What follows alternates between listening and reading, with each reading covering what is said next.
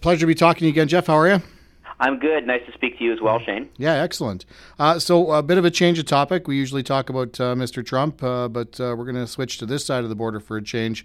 As you and I both know, Premier Doug Ford in Ontario decided to try and threaten the quote-unquote nuclear option when faced with a court challenge he didn't like and invoked the notwithstanding clause. Now, there's been a court challenge as of yesterday morning, which means that he won't have to go down that road anymore, but it does raise a flurry of conversation. And I'm curious, I know that there's a bunch of aspects to this, but the notwithstanding clause itself, I'm just curious from your legal perspective, what's your opinion on this thing? Well, I mean, the notwithstanding clause, the best way for your listeners to understand the notwithstanding clause is that it's the product of a historical compromise, right? On the road to having the provinces agree, and we all know that Quebec never did agree, to signing on to have a distinctly Canadian constitution, including the centerpiece, the Charter of Rights and Freedoms.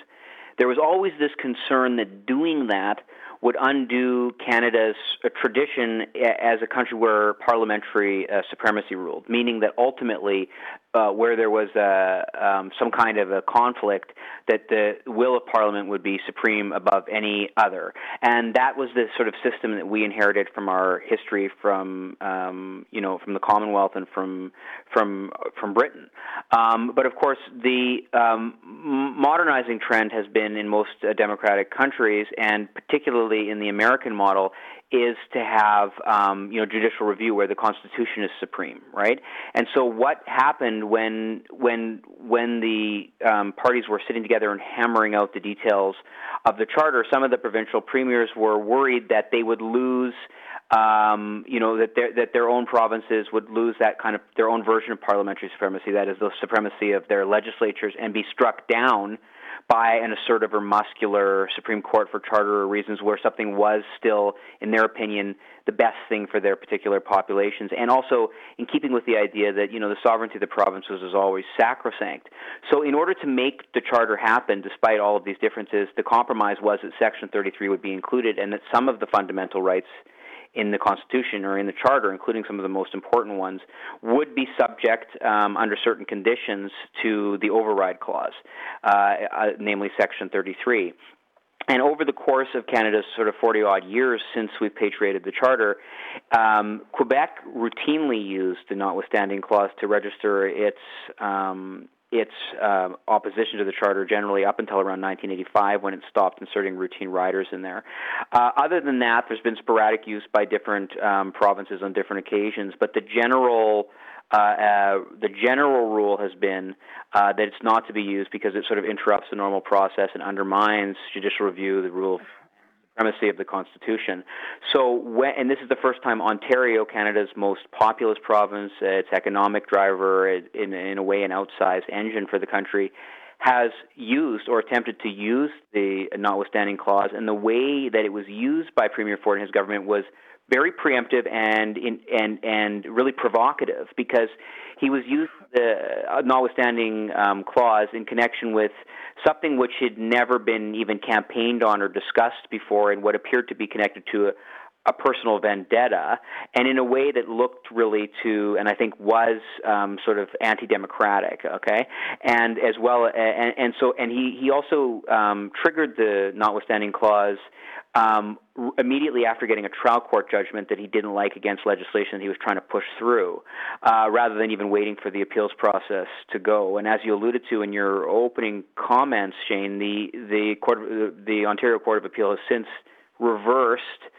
the application court, which is the Ontario Superior Court's finding that the law as proposed was unconstitutional, that it was a curb on freedom of expression rights, thereby removing the need for Mr. Ford and his government to invoke the notwithstanding clause for the time being. But I think the ripple effects of this are to normalize a practice which has basically been largely conventionally not used as a means of sort of not undermining or creating uncertainty in our constitutional order.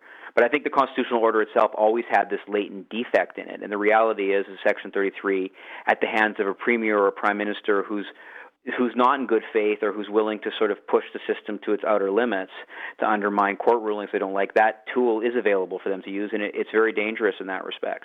Yeah. Before we delve into an interesting aspect you brought up, I'm curious from that danger issue you've raised. I mean, how much of a concern do you have now that you've seen Mr. Ford raise it the way he had? Because to me, I know there was a lot of debate about the notwithstanding clause itself and the aftermath of his threat. But to me, I think the biggest worry was it was a reflection of his personal character, the fact he chose to go immediately to sort of the quote unquote nuclear option.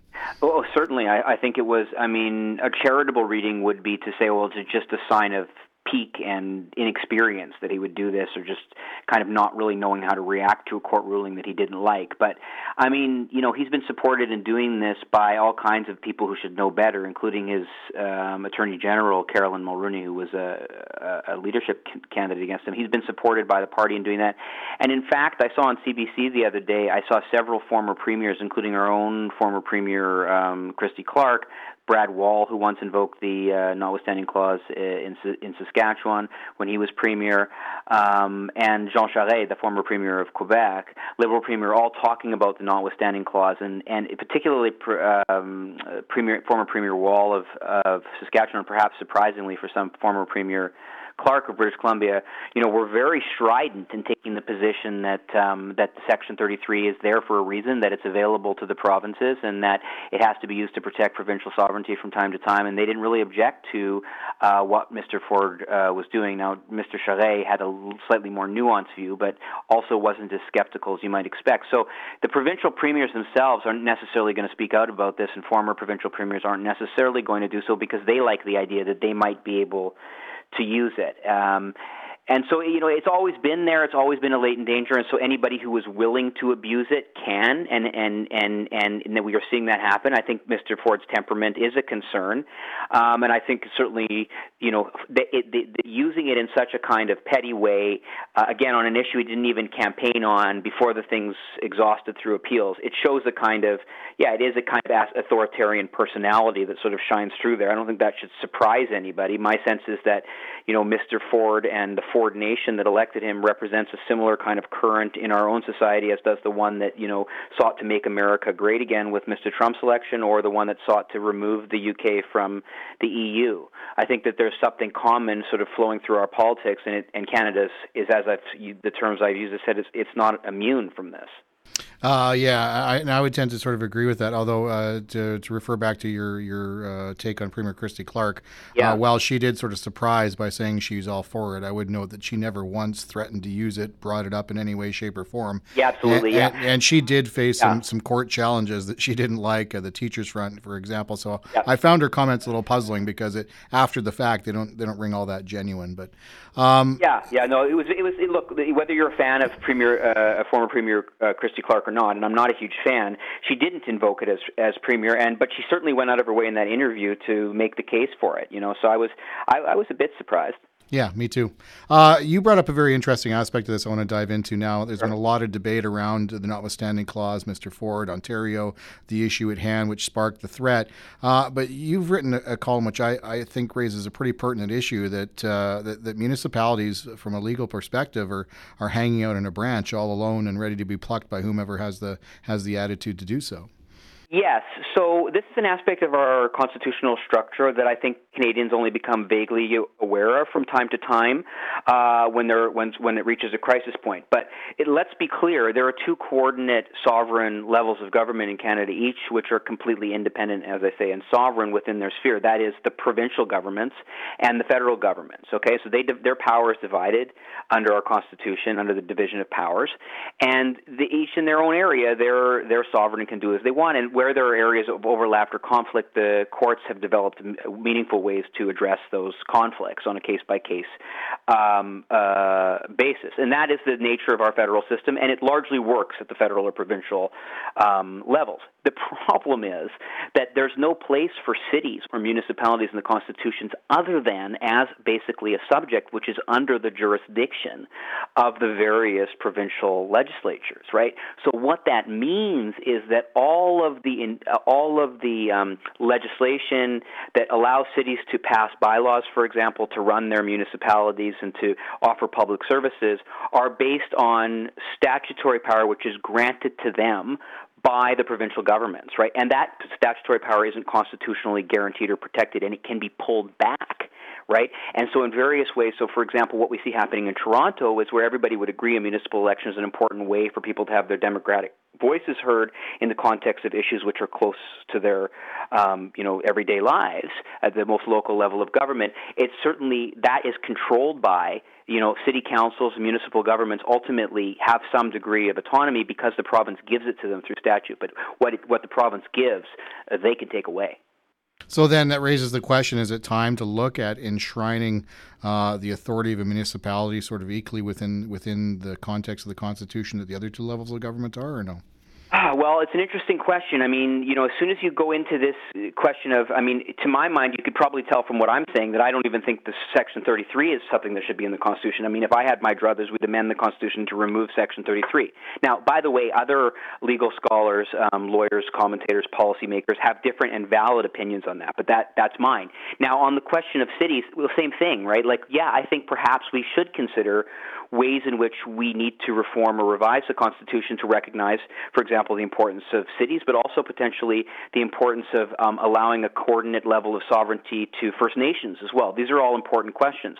But all of these questions involve opening up the Constitution itself to amendment debates. And, for folks that are, I guess, as old as you and I are, Shane, and we're not that old, but we're old enough to remember, at least when we were kids, the Charlottetown and Meech Lake debacles, as well as ultimately the referendum on Quebec independence in 1995, as being very high moments of tension for our country, and ones which usually our political leaders and most opinion leaders have said we've got to stay away from. We have to find a way to avoid even getting into the issue of constitutional amendment. But I'm not sure how long we can avoid the issue, and I'm not sure how many generations will go before we can reopen and begin to think about these things. And I certainly think as a constitutional law teacher, I tell my students, your job isn't just to sort of celebrate how great the Constitution is, it's to think about how it might be made better and how we might imagine revising our social contract effectively in the future, however difficult that may be.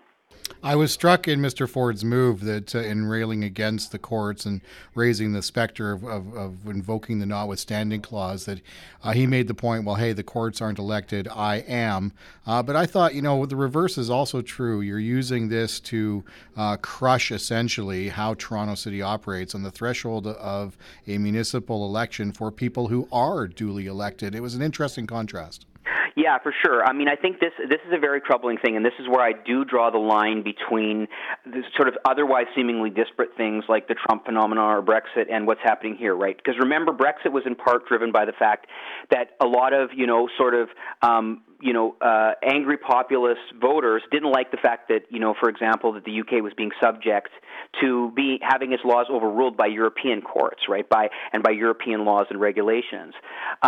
Just like a lot of the people who supported, Mr. Trump were skeptical of liberal judges that they viewed as having a political viewpoint. And Mr. Trump himself has made comments to the effect of disparaging judges. His own Attorney General, Jeff Sessions, once commented of a federal district court decision in Hawaii, which he didn't like. Why would I be bound by some island in the Pacific? All of these comments, like Mr. Ford's comment, he was elected, I wasn't, belie a lack of understanding about the nature of our societies. Our societies in Western democracies have two pillars. One is democracy, and the other is the rule of law, and they're both in a delicate equilibrium.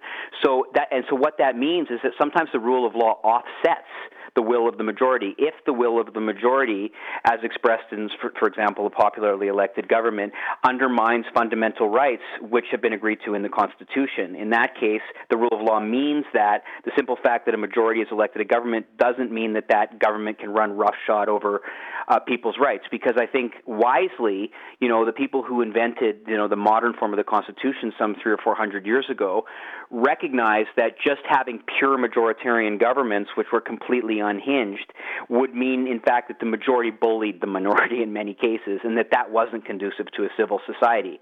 So this argument then that, judges aren't elected and I am, it doesn't mean anything. Of course, that's the point. The judges are there to act as a check on somebody who might be motivated by political or otherwise suspect motivations, and who might be willing to break laws that reflect deeper and more widely held values than the ones reflected in their own electoral mandate. Perfect.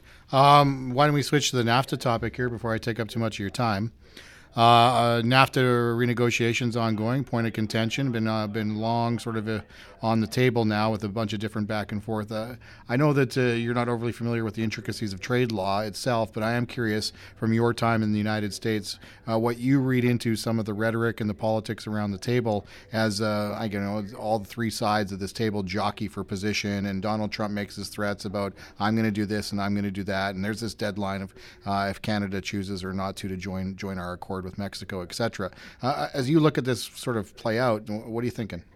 Well, it's interesting. You're right. I'm not a trade lawyer, and there are a lot of people who have tremendous expertise in trade law, which is a very complex, robust area of law on its own. So I look at this primarily as a lawyer who has practiced in both the U.S. and Canada, and who teaches constitutional law, and who thinks a lot about the sort of intersection of law and politics, right? And so what I see happening here is I see a situation which is much more not kind of complex than is apparent, I think, to the public through the popular media reporting on it. And that's nobody's fault. It's because I think folks don't have enough or know enough about how the basic distribution of power works in our respective countries. But it's unlikely to be within the power of a president alone to, for example, remove the United States from the NAFTA agreement. This is going to require the involvement of Congress as well, I believe. Now, again, there are different people who take slightly different opinions on that, but it's most agree that Congress is required to be involved here.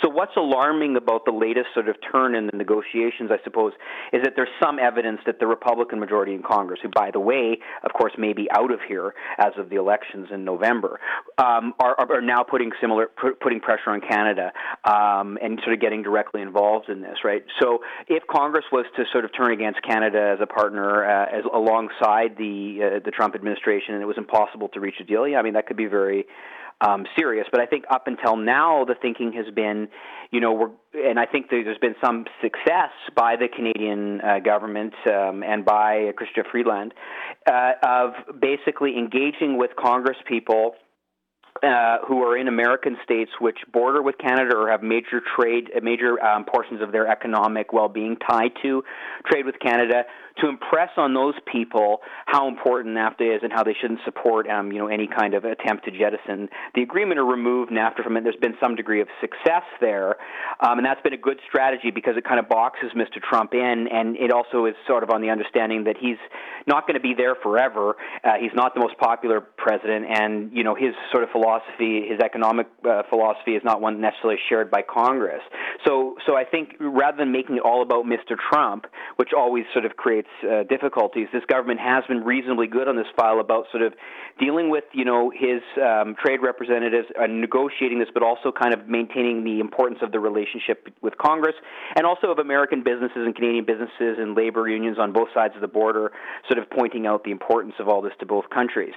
So, but ultimately, what's happened is in a bewildering turn of events, the outgoing Mexican president, who had just been defeated in an election, sort of looks like he made a side deal with the United States on NAFTA, and it puts a little more pressure on Canada. Mr. Trump is ratcheting up the rhetoric. So at the end of the day, we are in a vulnerable position. I mean, this country's trading economy is so closely tied to the United States that that it's a very serious matter indeed. But I don't think much blame can be put on the federal government at this point, because I think they've been playing it quite smartly. But there's certainly as soon as Congress turns, that could be a problem. But again, like I say, there's an election coming up very shortly, so any artificial deadlines that the United States is claiming to be pursuing in negotiations, I mean, it may just be a form of brinkmanship more than anything. Yeah, and that's sort of my last question. I mean, with midterms looming, do you think that there's a political impetus to kind of put the Republican stamp on a deal, get it out the door before we see an electoral change or whatever the shakeout is once the dust settles in the midterms? Or do you think that there's some patience there to be like, okay, we'll just see how this thing develops, regardless midterms or no? I mean, the Trump agenda in general is hinging on the midterms, right? So because everything will grind completely to a halt, especially if the Democrats are able to recapture both House of Representatives and the Senate. And I think the Senate's a real long haul. The House of Representatives is a good chance.